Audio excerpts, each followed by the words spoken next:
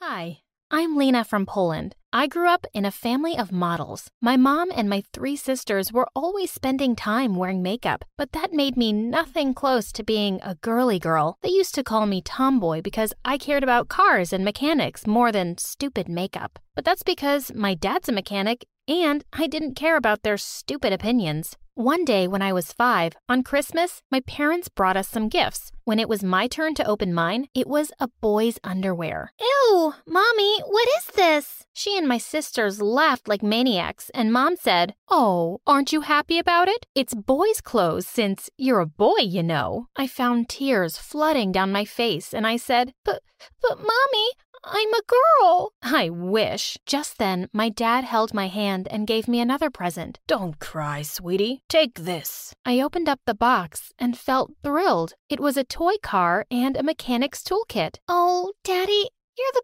best. But does this make me a boy?" "No, of course not. You're you. Don't be embarrassed to be yourself." And my sisters laughed even harder. "Yeah, that suits you better, Tomboy." I looked at my dad to say something, but he simply patted my head and smiled. Well, the truth is my mom and sisters thought they were models, but they only worked as waitresses and kept applying for modeling jobs for as long as I could remember. Mom believed that people were coming to the cafe only to see her and her daughters. One day, when I was in the 4th grade, Mom barged into my room screaming because her skirt that she used to wear 10 years ago was too tight. "We're such beautiful ladies. I was prettier and more attractive, but getting pregnant with you ruined my body. I don't know why I wanted a kid after an 8-year gap.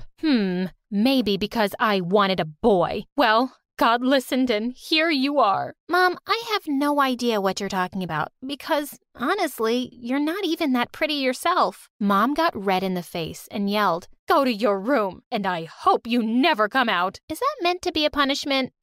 Because I enjoy my time there. And just like that, from that day, I started to spend my time in my room learning about mechanics, reading books about it, or helping Dad around the garage. But there was one major perk of living with 3 mean sisters who cared about fashion and makeup. I met a lot of cute guys coming and leaving our house because my sisters dated half of the guys in town. And to be honest, I started to wonder how it would feel to kiss a boy. So when I was in the 7th grade and my aunt visited us with her son, I took him aside to show him my mechanic toys. Then I cornered him and blocked his way. "Kiss me if you want me to let you go." My cousin started yelling until his mom and mine came running to us. He said, "Ew, I don't kiss boys." But instead of being angry, Mom looked pleased. "Oh, Lena, I never thought you'd like boys. I thought you were into girls. I can't believe I'm saying this, but you just made me so proud. Not all is lost." Ugh, like I cared to make her proud. I just wanted a kiss, and I was determined to get one. So I turned to my only other option, school. At school, I had the same reputation at home, but there, at least, I could kick anyone's butt if they tried to mess with me. Anyone except Monica, the school queen. Once when I was in the 10th grade, she came to me and said, "Hey, Robin,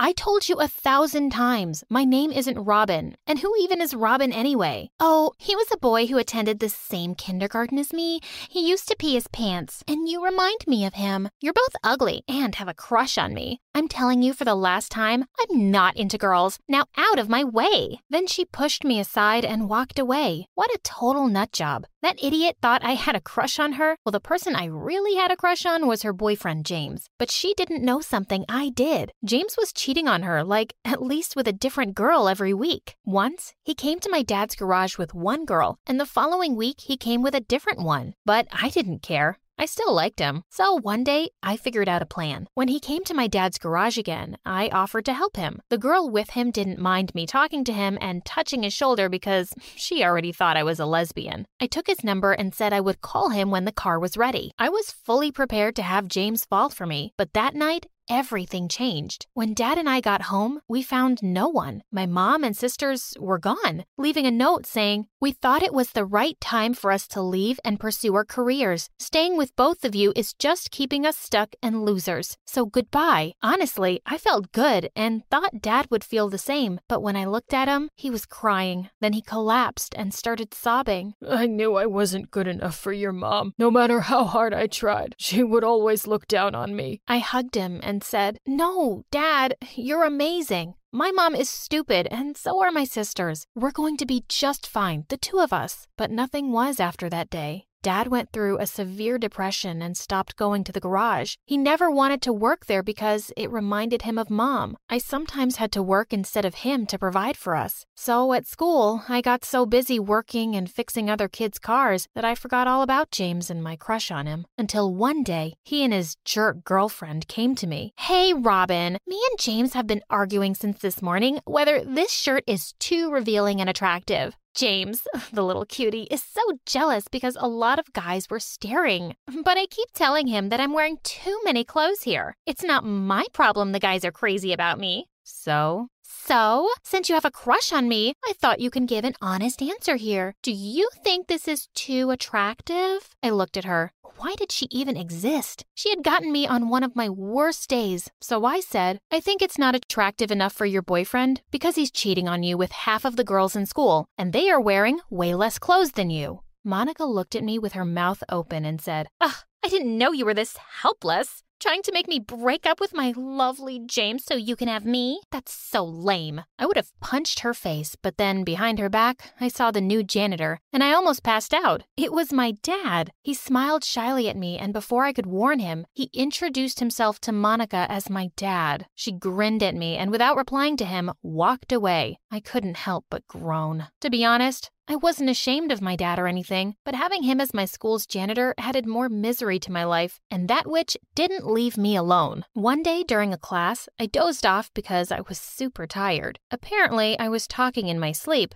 and I said a few words, and according to Monica, I was mentioning her name. God, this girl. She came to me and pushed my chair away. I fell on the ground and woke up terrified. "Can you stop being so obsessed with me? It's freaking me out." I was boiling with anger. I just snapped, and for the first time, I pushed her away. She pushed me back and said, "No one touches Monica like this, especially poor people like you, the daughter of a janitor." I slapped her and was about to attack her, but the teacher came in and stopped me. "Calm down. Are you a monster?" "What? She attacked me first." "Do you really expect me to believe that? Look at her. She's too gentle to hurt a fly. And look at you.